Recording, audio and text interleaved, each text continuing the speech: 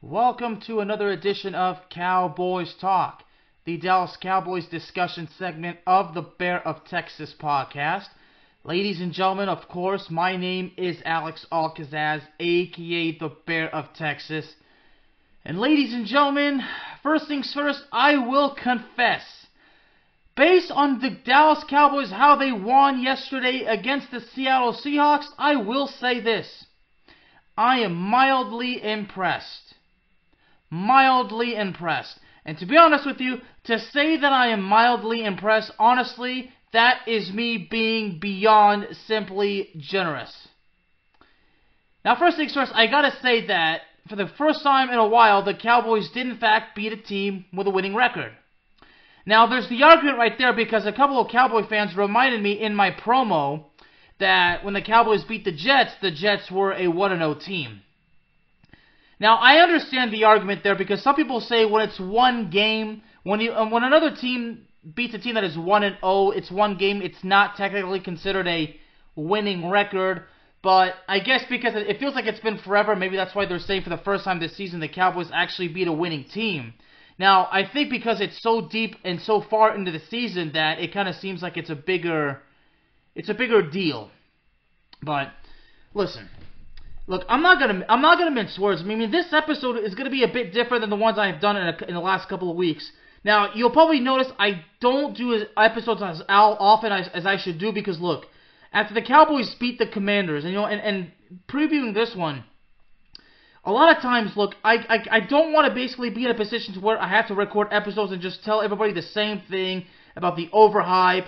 Dallas hasn't beat anybody good. I mean, you know how the deal is, And listen, this game yesterday, even though this morning when I woke up to get to work because of staying up late and watching the game and everything, and me having to be back at work about 7 a.m. Going on only about 6 hours of sleep, it's not healthy, y'all. It's not healthy at all, but it's my fault. But, first things first, okay.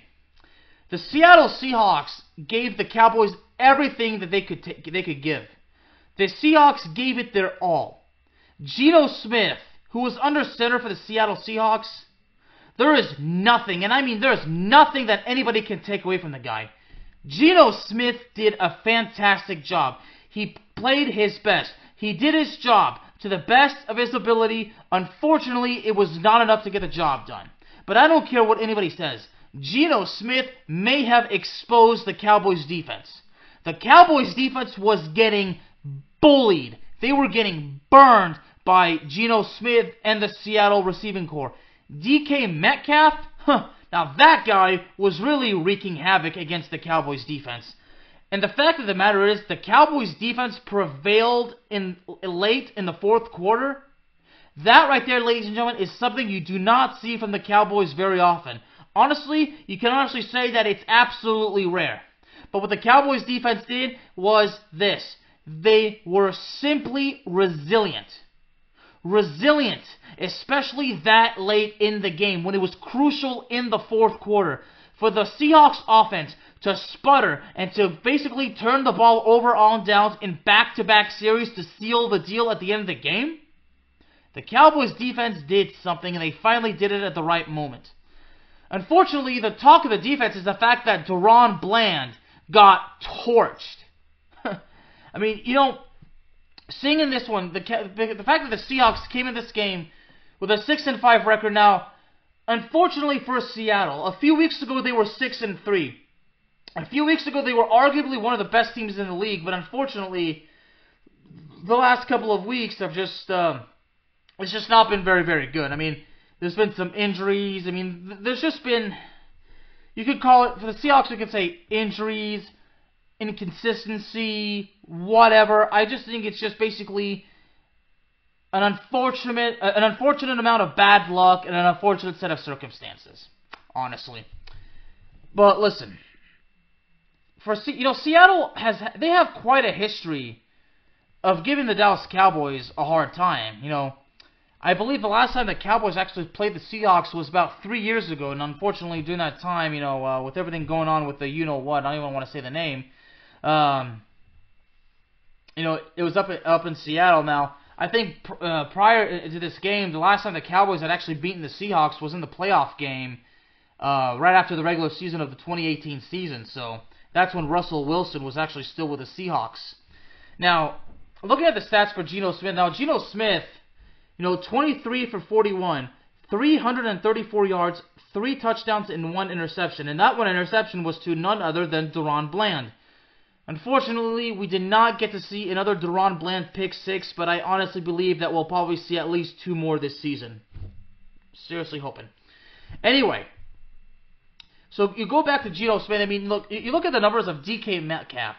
6 catches, 134 yards, 3 touchdowns. Okay? So DK Metcalf, I knew for a fact that he was actually going to come into this game and really give the Cowboys a defense a run for its money, and he did.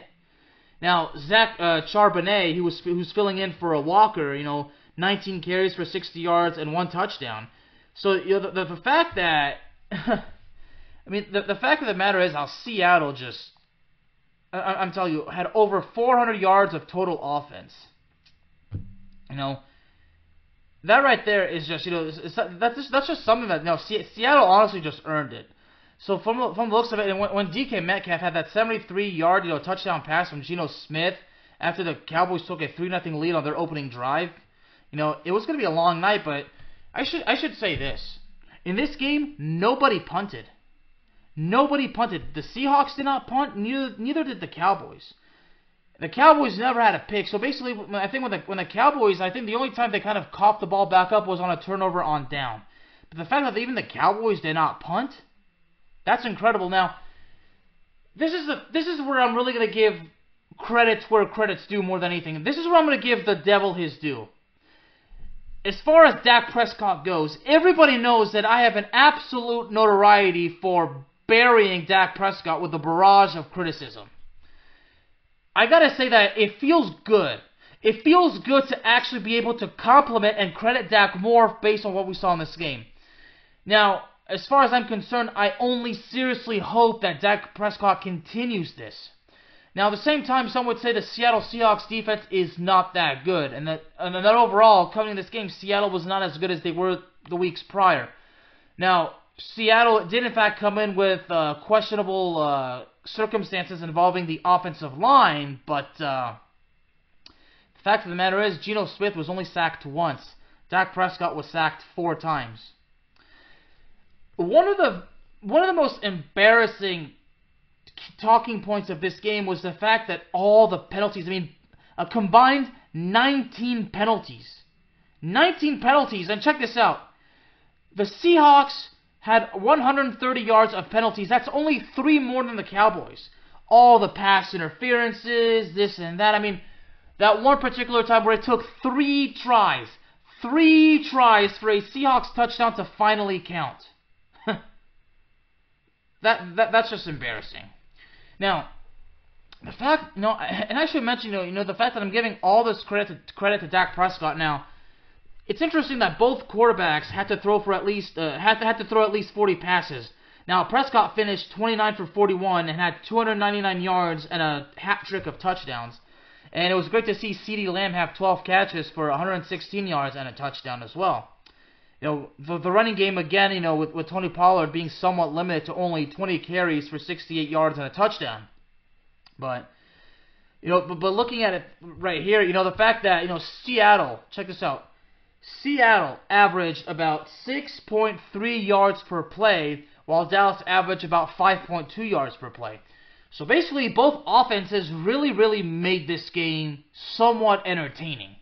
Now, again, unfortunately, how interesting this game was, unfortunately, it is marred from the fact that we had so many penalties. Again, as I mentioned, on that one particular drive for Seattle, at least twice, penalties, being, I think one time is because the receiver did not maintain control, and I think another time there was actually a penalty. I think the first time it might have been a penalty on Seattle, then I think another time it was a penalty on Dallas, but we all know the particular drive that I'm talking about.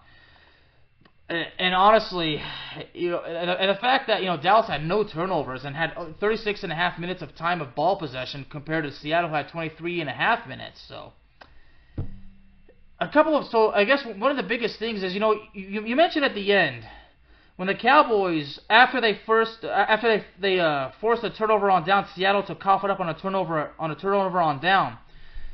Dallas was already up by 3 points. Okay, so Dallas drives down the field. Okay, and then the offense sputters, which was absolutely costly. Because you mentioned, because with a little less than 2 minutes to go, on a 3rd and 3, the Cowboys could not get the first down. So Dallas had to settle for 3 points, so they had to go up by 6 rather than 10 points. So after it was thought that it was all said and done for Seattle, apparently the Cowboys actually gifted Seattle the opportunity of a lifetime. The Cowboys defense just made sure that Seattle did not cash in on the opportunity. So, as interesting as it says, the offense did most of the work throughout the game, but at the final stretch, at the very, very most crucial point of the game, when the Cowboys offense sputtered and had to settle for 3 points, the defense actually bailed out the offense. So the whole entire time, it was the offense that was doing the favors for the defense, and then how ironic is it that at the end, it's the defense that actually manages to return the favor to the offense? I mean, this is just one of the many key talking points of what this game was entertaining. So this actually begs the question, is Mike McCarthy still very untrustworthy with time management and everything? It's definitely a cause for concern, but it's just pure luck for Mike McCarthy. He's just very fortunate that the defense was able to prevail. Because I do believe the Cowboys should have been up 45-35. The final score should have definitely been 45-35 given the circumstances of that one. So I want to take a look at basically the first turnover on down, and that's when that was after Dallas made it 38-35. Now, and I mentioned it was back to back. I mean, it was actually 3 times on offense. On 3 offensive drives for Seattle, it was turnover on downs. So basically, when Seattle was up by 8 points, 35-27, so after that, the Cowboys marched down the field and respond with a field goal. So then Dallas' defense needs to come through now, because if they don't, it's going to be over like that. So Dallas' defense forces the first turnover on downs, and that's after Seattle went 10 plays on 29 yards and took about 4.5 minutes off the clock. Now, and the fact of the matter is, if it was on a 4th and 1, first it was on a 3rd and 10, Geno Smith completes a 9-yard pass, and this was on the Seattle 45. So on a 4th and 1, all Seattle has to do is just get the 1 yard, and that's it. And they failed to do it. And this was actually with about 7 minutes left in the game. So this is where Dallas' defense really pulled through big time. So Dallas immediately marches down the field after that, and then they score a touchdown, and they do the 2-point conversion. The Cowboys have somewhat of a comfortable lead, but with how Seattle's offense had been playing, a 3-point lead is nowhere near being comfortable.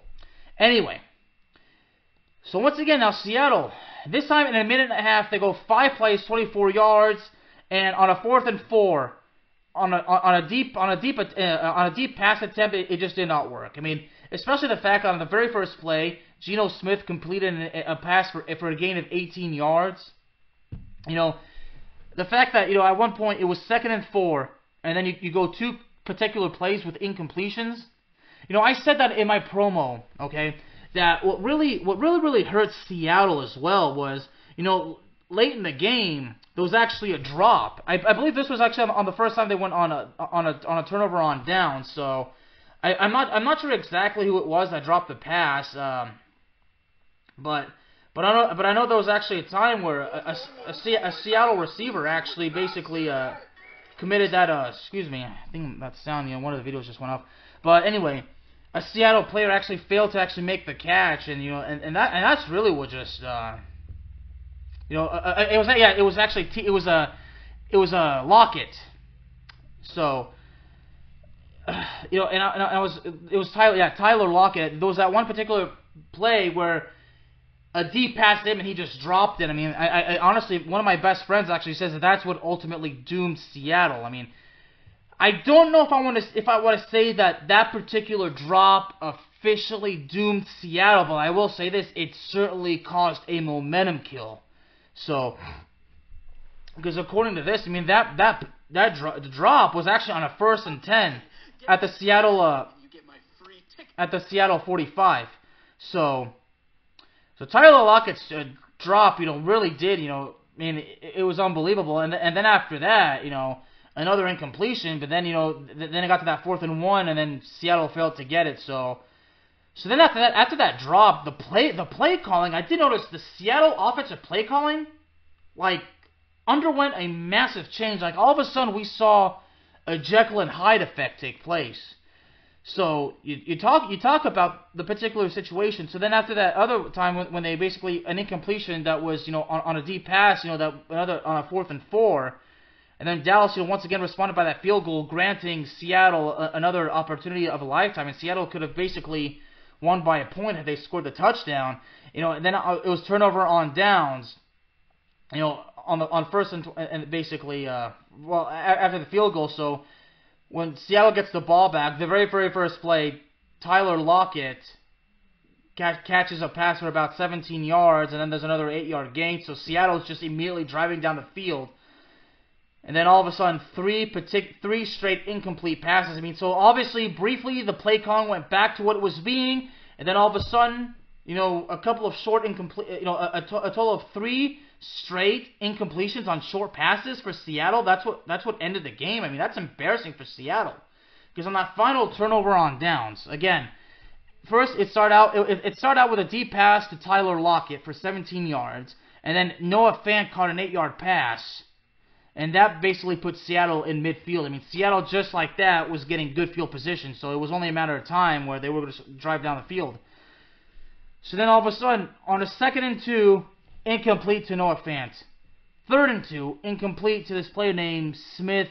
I'm not even going to try to butcher the guy's name, but it was another incompletion. And then on a 4th and 2, on the 50-yard line, I mean, Micah Parsons on that final play for on Seattle's offense. Micah Parsons how he just broke loose, caused all that pressure on Geno Smith. I mean, he disrupted anything that Geno Smith could have attempted. So finally, the Seattle offensive line weakness was honestly spotted, and Micah Parsons took advantage of it. Geno Smith never had a chance. Geno Smith just had to get rid of the ball.